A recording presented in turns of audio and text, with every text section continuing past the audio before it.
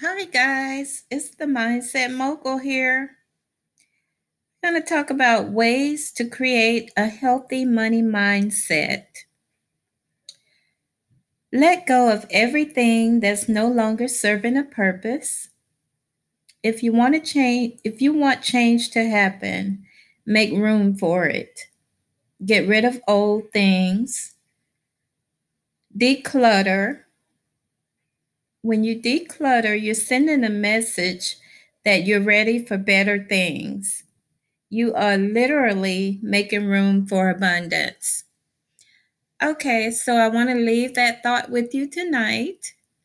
It's Monday, and I hope you all have had an awesome day.